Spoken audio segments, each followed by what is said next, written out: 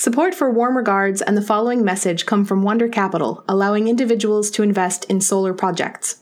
Earn up to 8.5% annually while diversifying your portfolio and combating global climate change. Create an account for free at wondercapital.com/warm. Do well and do good. Hello, and welcome to Warm Regards, a dialogue between the scientists, journalists, newsmakers, and other folks on the front lines of climate change. I'm Jacqueline Gill, a paleoecologist at the University of Maine. Today's show comes on the heels of the second of two record-breaking storms in what is already shaping up to be an extremely active hurricane season.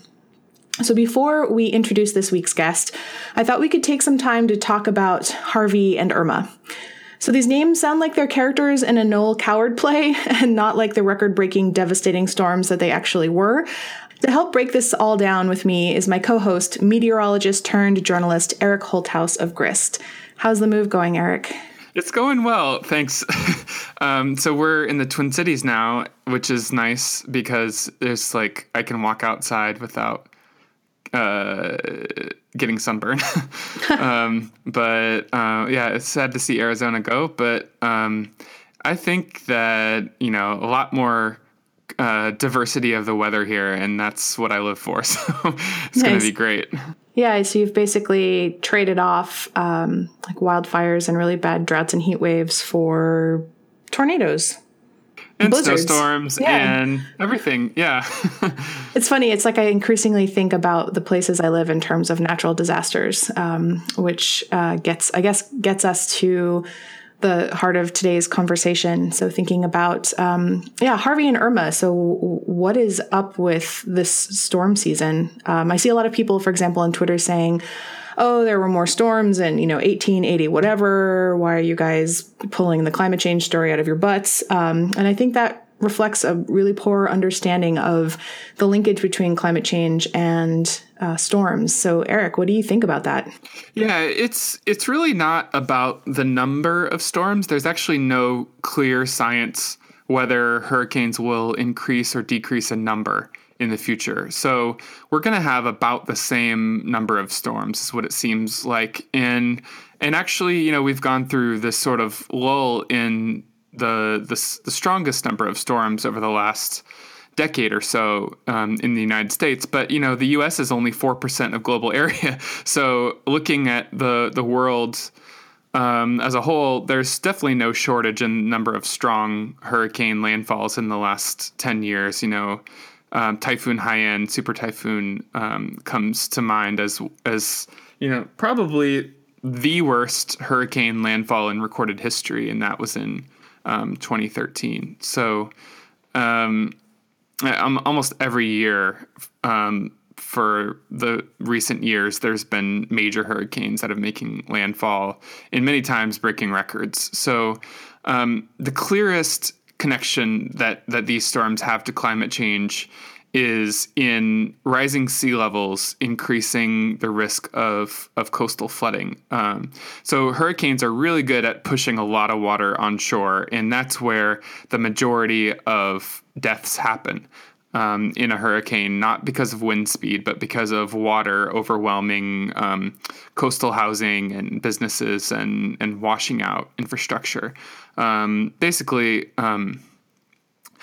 When water hits you, it has something like 1,000 times the force of wind anyway. So that's why just 2 or 3 feet of water can float a car away, and you need wind speeds of over 100 miles an hour to move a car. So we're seeing an increase in sea level, obviously around the world, and that's an unassailable connection to climate change. And there is a 100% certainty that Harvey and Irma were related to climate change in that sense, that the storm surge along the coast was made worse because of climate change. And at least in Irma's case, we had record-breaking storm surge in Jacksonville, Florida, and even into parts of Georgia and South Carolina that were hundreds of miles away from the center of the storm. That in the last since we've been keeping records over 100 years, there's never been a storm surge that strong that's brought that high of water level to that part of the U.S. coast, as happened with Irma. So that is, 100% certainty that climate change made that flooding worse. What's a little bit less certain is increasing rainfall, and that's where Harvey was the rainstorm of record in the United States. There was an analysis done in the last week that some parts of Southeast Texas were recorded a 1 in 500,000 year rainstorm in association with Harvey, and that is just it's really sort of like a best guess ballpark estimate, because clearly we don't have annual rainfall records going back that far. We don't even have human habitation of North America that's gone back that far. So there's no way for us to know for sure. But using the baseline data that we have and assuming an unchanging climate, which is not a good assumption, obviously, we know that the rains associated with Harvey are unlike anything ever experienced in the United States. In parts of Texas, they more than doubled their previous 5-day rainfall record. So, these are records that are normally broken by a fraction of an inch. And Harvey brought, upwards of 4 feet of rain, doubling the previous record in some parts of Southeast Texas, close to Houston. So this is just so far off the chart that we really weren't expecting anything like this to ever happen in our lifetimes, let alone, back to back with a lot of other floods in the Houston area in recent years. I think there's been 3 or 4 500-year floods in the Houston area just in the last 3 years. So this is something that is happening more often, and we have a pretty good understanding that with a warming atmosphere, it holds more water vapor, and that increases the efficiency of thunderstorms that produce heavy rain. So that's a pretty clear signal also for climate change in that example. So and that's just like basic physics, right? That warmer air masses hold more water. Yep. And then also that these hurricanes are getting a lot of they get their energy over the ocean, right? So anyone who's tracking these storms, you always hear about them weakening as they go over land and then sort of gathering up strength if they go back over the water. And the temperatures in the Gulf have been and the Caribbean have been really warm lately. Isn't that correct? Pretty close to record temperatures. I think there's only 1 year. I think it was 2010. I'm not sure, but we're right at near record levels in terms of water temperatures in the Gulf and in the far Western Atlantic, around the Bahamas, right where Irma passed through. So, but again, we're a little bit less certain about how climate change is already affecting the strength of hurricanes.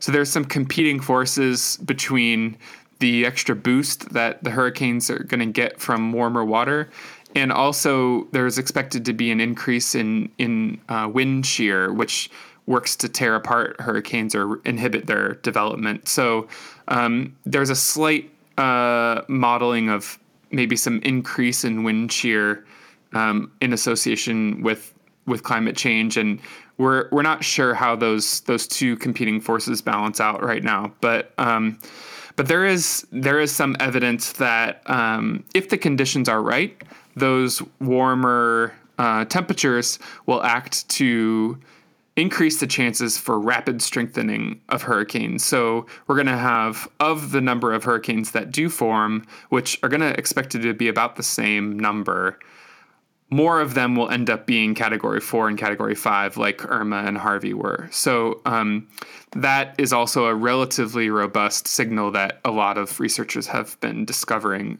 is that we're expecting to have more of the hurricanes that do form, more of them will be intense. So I was going to say, too, with the discussion of categories, some of the discussion around Irma was that it would technically be a 6 if the scale went that high. Can you talk a little bit about that? Is that hype or is that real? Sure, it's real. I mean, I don't think there is any officially to increase those categories to make a category 6. But and in fact, only I think Irma would have only been the 4th hurricane in recorded history to have qualified for that. If it did exist, it doesn't exist. But like if we're going to be starting to have stronger storms anyway, it's worth thinking about the impacts from a category 5 or a category 6, if it did exist, really aren't going to be that different. Like there's only so many ways you can completely destroy a house. So, and that's really why like for tornadoes, for example, technically I think the enhanced Fujita scale goes up to like F12 or something like that, but we really only talk about F1 through F5 because once you get above 300 mile an hour winds, you can't really distinguish between the damage. If your house is blown off of its foundation and there's really nothing left but bare dirt, like how do you know how high the wind speed was? Because no wind instrument that we've made so far can withstand that sort of winds anyway to measure it. So we're really sort of getting out of the realm of us even being able to know how strong the storm is at that point. So so I think that's an interesting debate to have, but it doesn't really change the practical impact of the storm, and that's really, I think, what we would be focusing on in the hours right before the storm made landfall. Although if there is anyone that would be sort of like brushing off a category 5 anyway, I'm not sure how motivated they would be if there was a category 6. So, as a climate journalist, have you noticed any difference in the way people have been talking about climate change after these hurricanes? I mean, I know there's some evidence that suggests that after extreme events like this, there's sort of a pulse or an increase in the proportion of people who think that climate change is real and caused by human activities. So I'm just wondering, like, are people still pretty skeptical, or have we kind of reached our saturation point, or are events like these sort of waking up a new cohort of people to the realities of how human activities are changing the weather on the planet fundamentally? Yeah, there is some science that there is a bump in the percentage of people that say that they believe that climate change is real and happening right after extreme events like this. But there's also science saying that bump doesn't last very long. It doesn't really change people's views in the long term. It doesn't change their politics on climate change. It's more about after Sandy, I think that there was a push to say, like, we need better weather forecasting models in the United States to capture these kind of storms. If there are going to be more of these storms, we need to know that they're coming in order for us to prepare in the days ahead of time to increase our confidence that the storm's actually going to hit land. And there was actually a bill that made it through Congress on the heels of Sandy that really boosted research in the National Weather Service to improve our forecasting capabilities. Remains to be seen whether that's actually worked at all, because the weather models are still sort of not perfect. I don't know that they're ever going to be perfect, but the skill has increased a lot in the 5 years since Sandy. So we do see some benefit of that sort of immediate reaction to the storm, bipartisan bill to say we need better weather forecasts, and that did end up making a difference in that case. In terms of the general public pushing for climate action, I think that I have seen an uptick in the last few days of people saying, it's so weird that these two hurricanes happened back to back, that we have to be talking about climate change right now. We have to be talking about it as much as we possibly can, because if not now, then when? I mean, the mayor of Miami, who's a Republican, is the biggest example that I've seen so far, who sort of directly addressed President Trump saying, this is climate change. If this is not climate change, I don't know what is. So, so to have instances like that come out that sort of say, we need to just sort of take a step back here and look at the bigger picture. I don't think that there can ever be too much of that. I mean, that needs to happen as much as possible. So in the sense that we've had that opportunity to have that discussion this week, I think that's a great thing. Support for Warm Regards and the following message come from Wonder Capital. Wonder Capital's online investment platform allows you to invest in solar energy projects across the U.S. Earn up to 8.5% annually while also diversifying your portfolio, curbing pollution, and combating global climate change. With Wonder's help, individual investors like you financed more than 50 large-scale solar projects in 2017, which will offset the CO2 emissions from 14.2 million pounds of coal burned in the first year alone. You can begin investing with as little as $1,000. And best of all, Wonder Capital doesn't charge any investor fees. To learn more about the solar projects Wonder Capital is helping to finance and the impact of their investments, create an account for free at wondercapital.com/warm. Wonder Capital. Do well and do good. Hurricanes and climate change have been linked in our consciousness for a long time. In 2005, Hurricane Katrina was a wake-up call for many Americans, highlighting the terrible vulnerability of many of our communities. So not just the sort of physics of weather, but actually the impacts of those weather events on human beings. So the fact that the risks of climate change and these extreme events aren't shared equally is something that many people are just now coming to appreciate. The Flint water crisis drove this home more recently and really reminds us that we still have a very long way to go when it comes to mitigating the impacts of these environmental events on human communities. And the fact that there's a disproportionate impact of pollution, of climate change, and other environmental concerns on communities of color in particular is something that many folks have been aware of for quite some time. So we know that communities of color have higher exposure rates to air pollution than white non-Hispanic counterparts. We know that landfills, hazardous waste sites, and industrial facilities are most often located in communities of color. There's lots of research that's gone into this. Lead poisoning disproportionately affects children of color. Climate change disproportionately affects low-income communities and communities of color. There's lots of research on this topic. And this all falls under this umbrella of environmental justice. So here to talk with us today about this is Mustafa Santiago Ali, Senior Vice President of Climate, Environmental Justice, and Community Revitalization for the Hip Hop Caucus, a national nonprofit and nonpartisan organization connecting the hip hop community with the civic process to build power and create positive change. You may have heard of him. He was the head of the Environmental Justice Program at the EPA, and that's actually a program that Mustafa helped launch in 1992.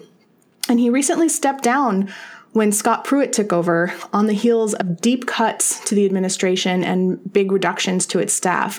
And in fact, there was an internal memo that circulated last March that called for massive cuts specifically to the Office of Environmental Justice, as well as to many programs, including grants that addressed poor and minority communities when it comes to things like pollution.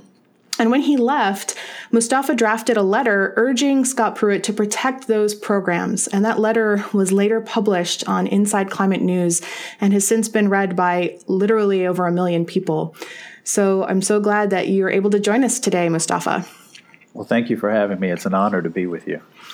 So I guess to start, the idea of environmental justice is something that I find, some folks have been really savvy about, and for others, it's completely new. I still have people occasionally stopping me and saying, wait, what do you mean by that? So as someone who's been involved in the movement almost as long as it's been around, can you tell us a little bit about that history and why the environmental justice framework is so important? Oh, sure. It kind of goes back a little ways. So let me start with sort of the definition that the government uses. They talk about, communities of color and low-income communities being disproportionately impacted from toxins, from pollution. But, that doesn't have a lot of meaning for most folks. So it's better to give real-life examples of how that actually plays out in people's lives and their communities, and how it impacts their possibilities for being able to move forward. So a lot of people talk about the flashpoint of the environmental justice movement being in Warren County, North Carolina in the early 80s. And this is a community that's primarily African American, middle to low income. And the state of North Carolina had PCBs that were being sprayed on roadways across North Carolina. So they had to take that up, and they had to make a decision about where they were going to, store it, a landfill, if you will, where it could be placed.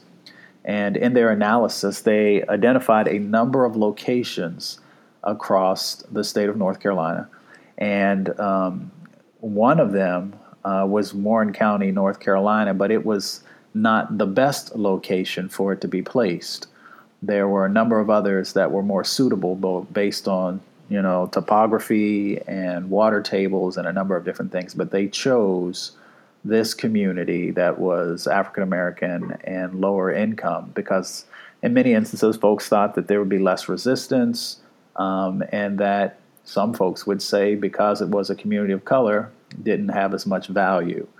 But the folks who were in that community decided that they had had enough because there were other types of polluting facilities that were around, other impacts that were happening in their community, both environmental and public health.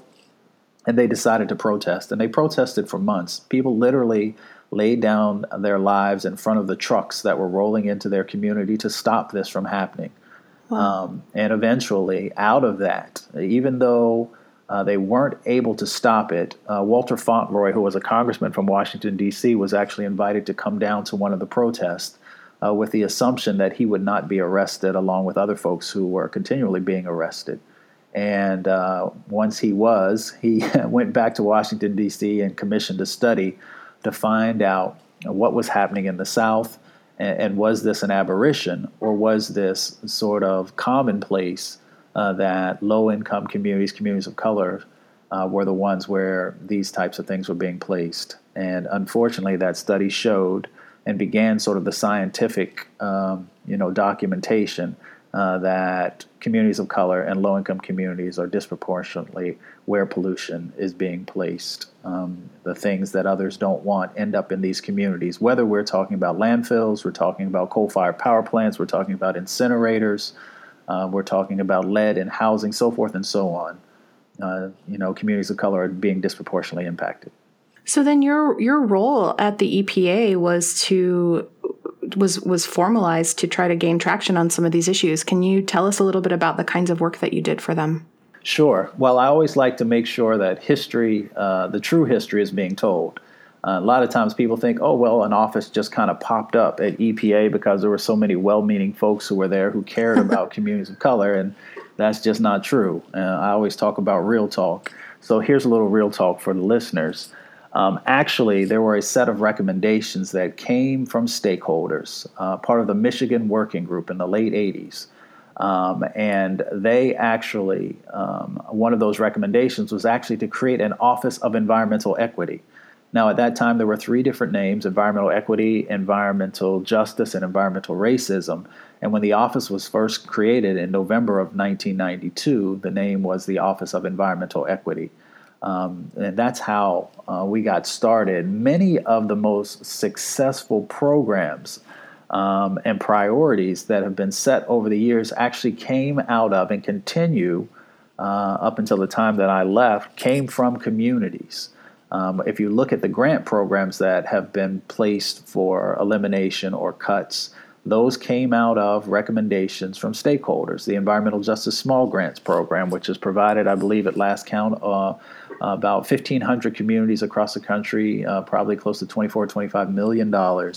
Those recommendations to make sure that the seed money was there came, from those stakeholders, and I was blessed to have an opportunity to participate in that. The National Environmental Justice Advisory Council which is a federal advisory committee, which provides advice and recommendations to the administrator on some of the most pressing issues inside of communities of color, low-income communities, and indigenous populations. That also came from stakeholders. And then the Interagency Working Group as another example, which there are 17 federal agencies and a couple of White House offices that have a distinct responsibility for addressing these issues inside of communities of color and low-income communities.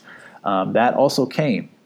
So my work over the years was helping communities to navigate the bureaucracy that is Washington, D.C., helping them to have a seat at the table, helping them to be able to make sure that their voices were heard, helping to make sure that when there were injustices happening, that we brought the attention, resources, technical assistance to be able to address those issues in a snapshot. So this is like real bottom-up grassroots organizing. This is probably a form of government that or I guess decision-making that a lot of folks are probably not familiar with. I would agree with that. You know, it's interesting the way the government works. I've often said, no matter which administration that I was working for, and, you know, I work for both Republican and Democratic administrations, we should sort of highlight for folks for historical value that the Office of Environmental Equity actually was founded under a Republican administration. William Riley was the administrator at that time.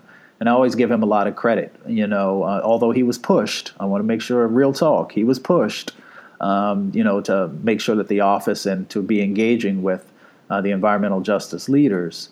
You know, the Office of Environmental Justice, which, you know, still exists right at this moment, is an example of how government should work, as you said, because we should not be creating policies or programs or activities that communities are not asking for and that they do not see as value.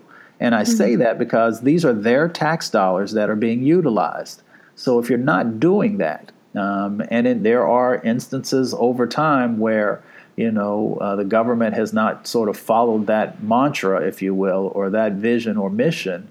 And, you know, there have been negative things that have happened inside of communities. So we should never be moving forward, or I should say the government should never be moving forward on, you know, activities that there's not real true engagement and that communities aren't asking for. It's a different paradigm. Yeah. So you mentioned just now that you served under both Democratic and Republican administrations. And I'm just wondering what was that like? I mean, for some of us now, it's got to be really hard to imagine gaining any kinds of traction on these issues under certain administrations. And so, you know, do you think did you notice big differences from administration to administration, or do you think we could even get back to a place where the environment and social justice aren't just the concern of one party, or maybe I'm even like thinking about, you know, Democrats with sort of rose-tinted glasses. Maybe, you know, we're not doing that great a job of this either. Yeah. I mean, there's always been opportunity to do better. And we have to do better because we're literally dealing with people's lives and their health. So there's no reason for the folks not being laser focused no matter what administration it might be. You know, over the years, there was an ebb and flow. But you know, with our current administration, I've never seen an administration that was very laser focused sort of in deconstructing and dismantling the basic protections, one for all communities, but especially our most vulnerable communities. If you look back over the years, you know, different administrations had different sets of priorities and goals. But we always found a way to continue to be able to make, move forward with progress. Sometimes it was incremental progress. Other times there were more leaps. But there always was sort of that ray of sunlight, if you will, that led one to believe that you could still continue to do work that was necessary and that would make a difference inside of communities. And I think that's what's always kept people going over the years. But currently, it's much more difficult to see right now. Let me say it that way. So what, if I can ask just point blank, what caused you to leave earlier this year? You know, there were a couple of different things. You know, one was a different set of priorities and values. And when I say that, you know, that can seem kind of esoteric. But for me, sort of being raised as a student in the environmental justice movement and working with hundreds and hundreds of communities over the years, I know what's happening out there. And some folks said, well, Mustafa, why didn't you just like kind of put your head down and, go off to the side and just wait for 4 years until, there might be a new set of values that would move in with a new administration. And for the communities that I had served, who are dealing with these very significant issues 24 hours a day, 7 days a week, they don't have time for folks to wait.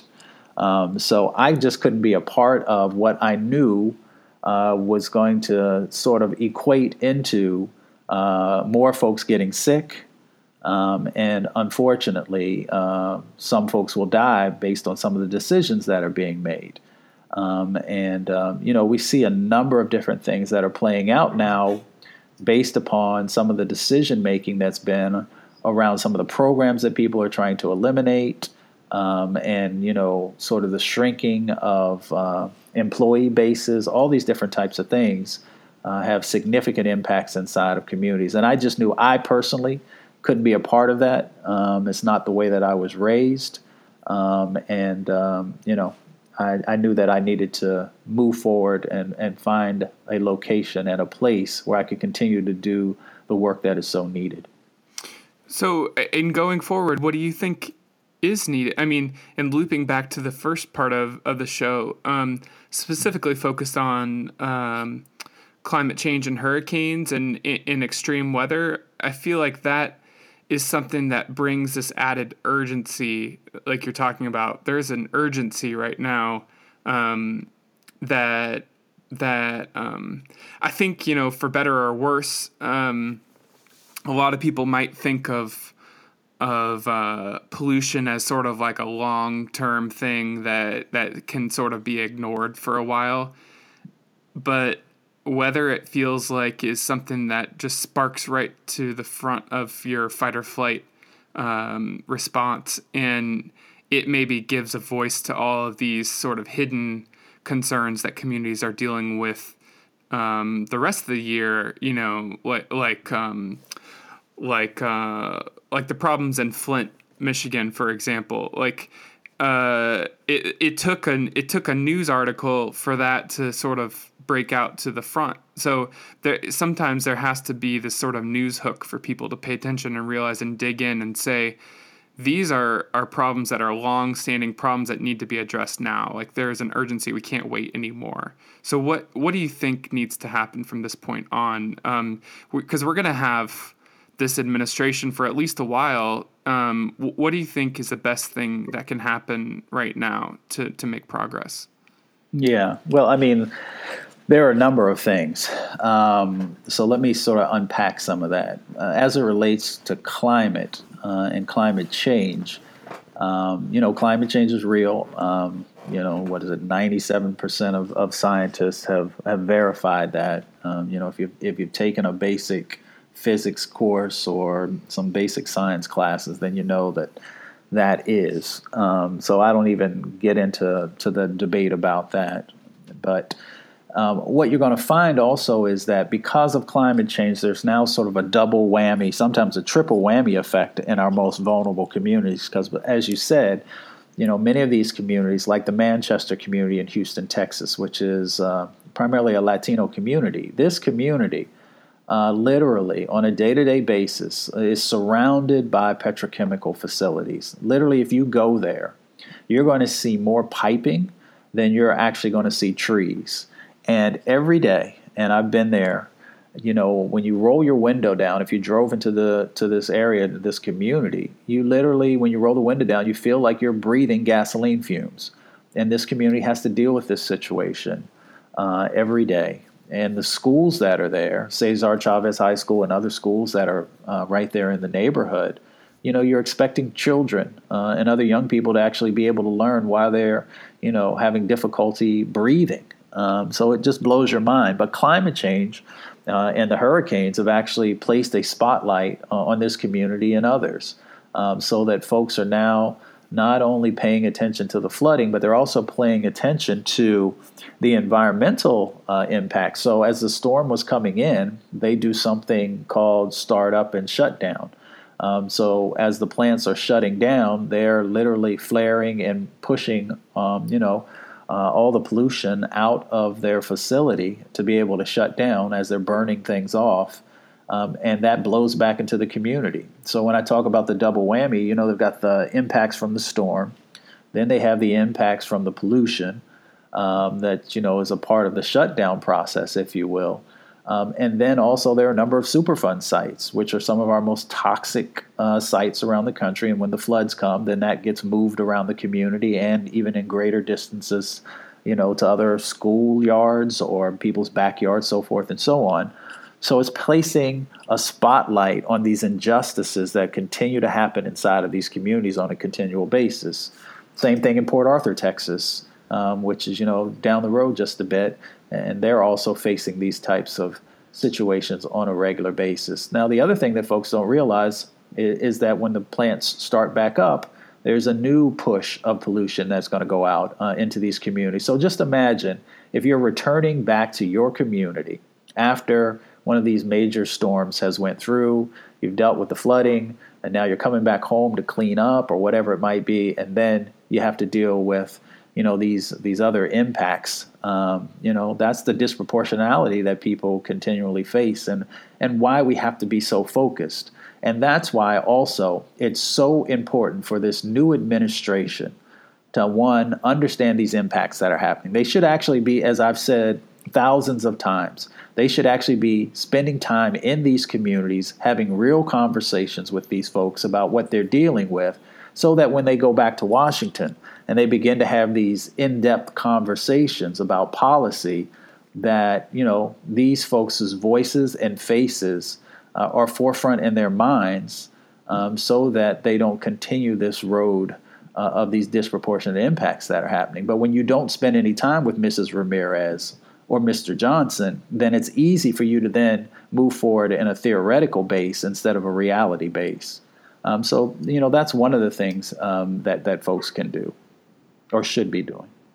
That just highlights something that's really a recurring theme on our show, which is this idea of empathy, and that so much of the motivation for even whether or not you believe in climate change, let alone whether you decide you should do something about it, comes down to your ability to identify with others and the suffering that they're going through. And this is something that we struggle with so much when we're, Eric is a journalist, I'm a scientist, but I try to do a lot of outreach and communication. And one thing that we both struggle with is how to communicate the impacts of climate change when it's not being felt by everyone everywhere equally. Whether people say, I don't believe in it, or if they say, well, it's there, but it's not bad, or it won't hurt us. We can't really wait for climate change to be, a rich white person's problem before we do something about it. And the problem is most of the decisions about climate change are being made by, affluent white people. So I'm so glad that you're here so that I can ask you, how do you advocate for change when the decision makers are often the people who are the most protected and they stand the least to lose? How do you get them to talk to the Mrs. Ramirez's and the Mr. Johnsons? How do you get people out of their complacency bubble? Well, I think there are a number of different ways of approaching that. When I can, I get folks together when that's possible, so that they can talk, and then to begin to think critically about some of these issues. The other thing is that folks have to remember in our country that they have power. And that they can translate that power into real change. So, as you aptly said, sort of resources and money are one of the processes that move things, but the other one is the power of people. Whether you look at the women's movement or the civil rights movement, so forth and so on, as people began to get engaged in that process, then change began to happen. It wasn't change overnight. But it did start to move forward. The other thing is, and something that was interesting that you raised, was that sometimes people don't see themselves as possibly being impacted or don't understand the impacts. So impacts also come not just from being exposed to pollution or from the impacts that are happening from climate. There's also an economic component to this as well. And I used to work on healthcare issues and some other things, and lots of times folks don't realize that as these storms continue to come, now we're $100 billion in Texas at a minimum. We're going to spend $100 billion in Florida. That begins to also come from folks' taxes all across the country. So as we know there are going to be more and more storms, if we don't begin to think more critically about the changes that are necessary, how do we begin to reduce some of these impacts? We're not going to be able to stop all of them. Then there is going to be a greater financial burden that's going to be placed on our country. Usually when you start talking about people's pocketbooks, then you start to get their attention, or at least they begin to raise an eyebrow and start to think about these issues, whether if they think that, the impacts from climate change are man-made, or they're just a part of a natural climatic process. They still understand that, that there's, these impacts that are happening, and they begin to pay more of attention. Your insurance rates are going to begin to go up. No matter where you live, you maybe end up paying more. Healthcare cost, as more and more folks are exposed to toxic chemicals, then more folks, there's going to be a stronger drain, if you will, on the healthcare system, and the prices are going to continue to increase. So there are lots of different ways of helping people to understand how many of these things are interconnected. But and how they can help to get engaged in these issues.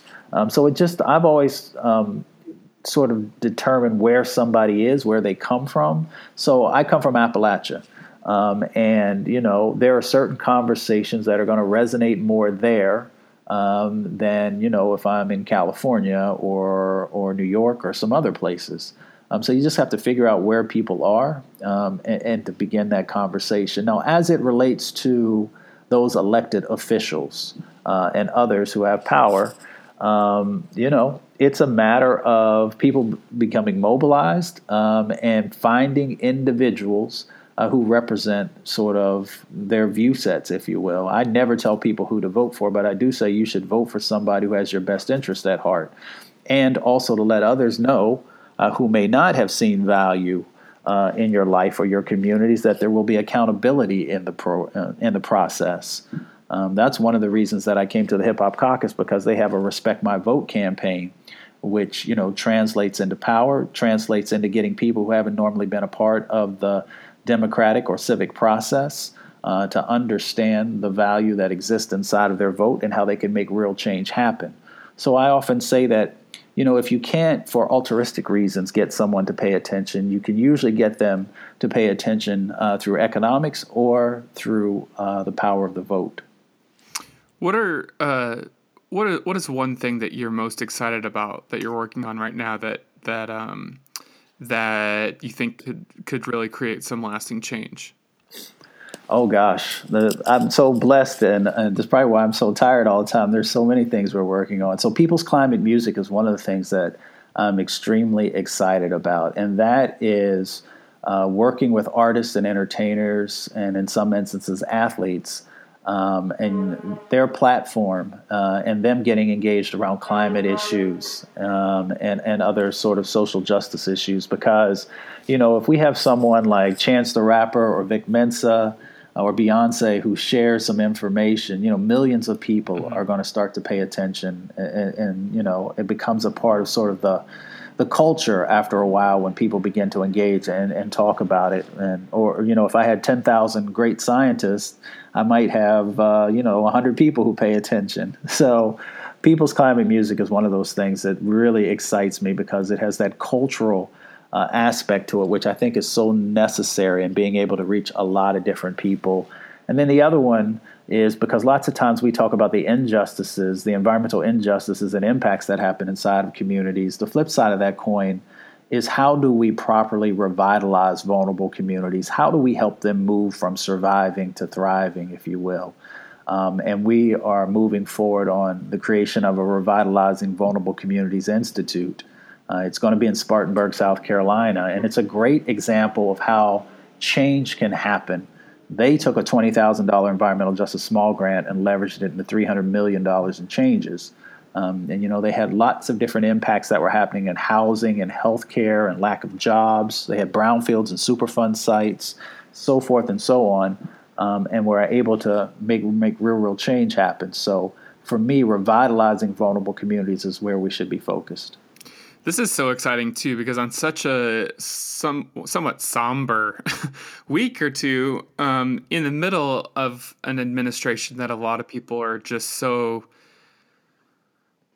unable to even fathom the sort of challenges that we seem to be facing, to have someone that is so excited about the possibility of creating a better world in the near term and going out there and doing it every day. It's just such an honor to have you here to talk about that. Well, I appreciate that. You know, there are so many bright spots and some of the darkness, of course, that surrounds us sometimes. But I would hope that your listeners would think about this. You know, at the beginning of the year, we had the Women's March. Now, you know, we had 1 million women who came together and said that 1, we're going to stand up, and 2, we're going to be heard, and 3, we're going to hold you accountable. That's power. And then we had the Science March. Now, I don't know about you. I know quite a few scientists, and many of them I never see coming out of their lab. But when you literally have tens of thousands of scientists who are standing up and who are saying that we are a part of the process, and that we're going to stay engaged, and that we're going to use our intellect and our ability to connect with folks and to partner with folks in an authentic way. And, you know, hand in hand, we're going to be able to move forward to address injustices. That's power. And then you had People's Climate March, which was very diverse. Of course, it could have been even more diverse. But you had millions of folks, both here in this country and across the world, coming together. And, you know, we are now in a moment where people are beginning, you know, I love that hashtag. And when people say, you know, stay woke, I mean, I think that is so powerful because people are actually seeing what is happening. And they're saying this is not reflective of our country. This is not reflective of humanity. And this is not the future that we want for ourselves or our children or our grandchildren. And the other thing that I'm extremely excited about is that there are so many young people, you know, across the country who just get these issues. They know them. Mm-hmm. They're looking at folks like, how could you not know that climate change is real? How could you not know that injustice is wrong? How could you not know that racism is not something that we want a part of our future? And we reject this. And that's the beauty of this moment, is that even though there are these super challenges that we are facing, that people are saying that, no, this is not who we are, and we will push back, and we will get this back on track. And that's why I'm super excited, because I know what's coming. Sometimes you have to face these injustices for folks to say that this is not reflective of who we are. We've seen it throughout the history of our country, where we get to a point where people are like, well, wait a minute, no, this is not right, and this is not how we want to be defined, and we can and will do better. I'm so pumped right now hearing that, because I just feel like, you know, sometimes it's really hard to maintain the energy, right, to be an activist, to be an advocate.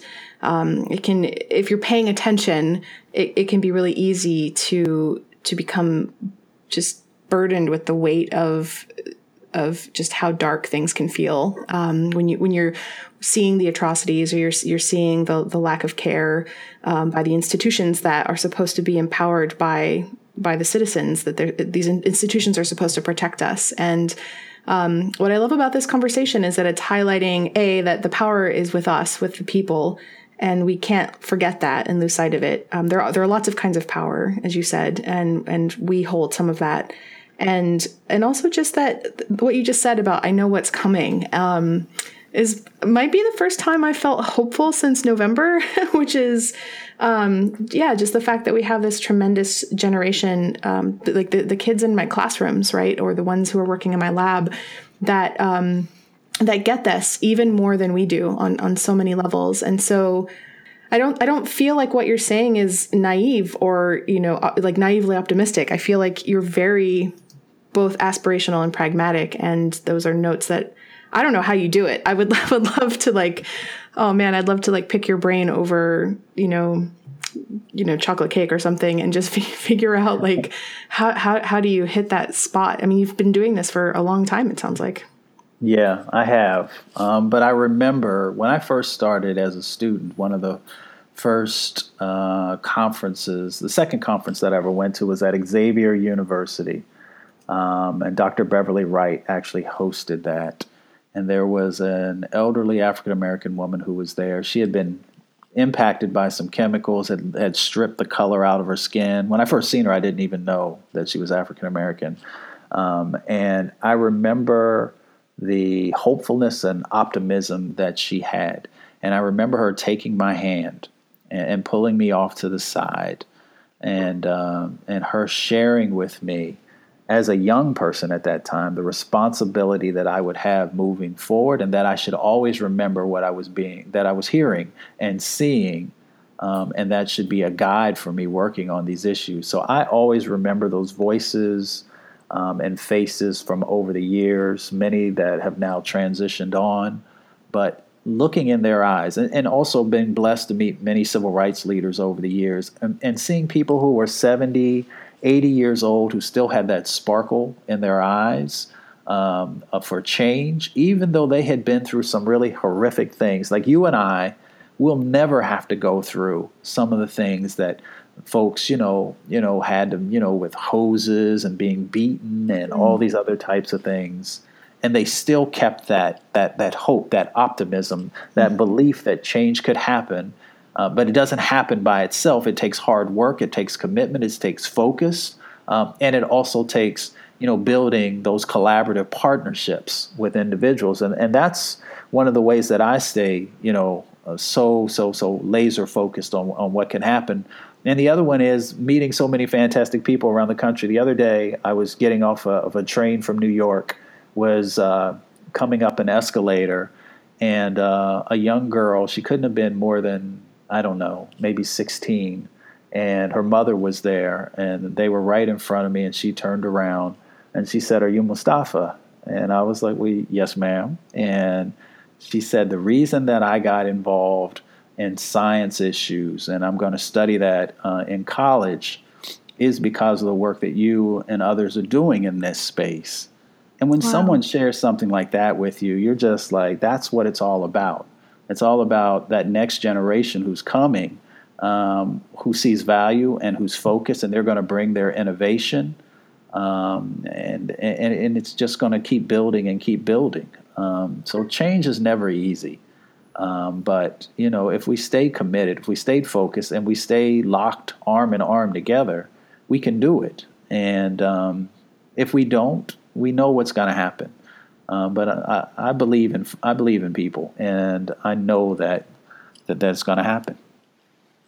Well, in the name of hard work and all the good things to come, thank you so much for coming on our show today. This was a real honor for us. Well, thank you all for having me, and I really appreciate the work that you're doing, the information that you're sharing, which is so important, highlighting those stories that folks need to hear, and then after they hear them, to get engaged. There are plenty of organizations across the country, community organizations, other nonprofits, who can use your help as long as it's authentic, and you enter into that space, in sort of a level of, solidarity. And no matter what you do, whether you're an attorney or a scientist or you're a poet or a rapper, whatever it is, you have something to contribute to help to make the movement stronger. And folks are looking for you.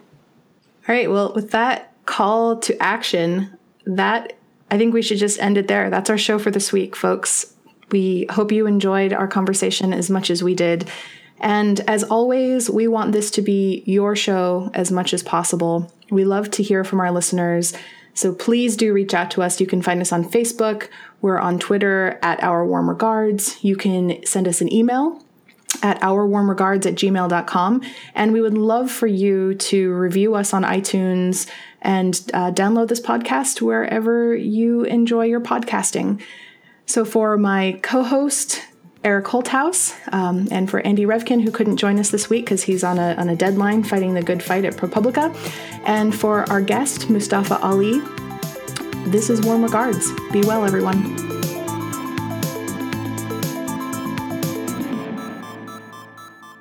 We'd like to thank Wonder Capital for their support of Warm Regards. Wonder Capital is an award-winning online investment platform that allows individuals to invest in solar energy projects across the U.S.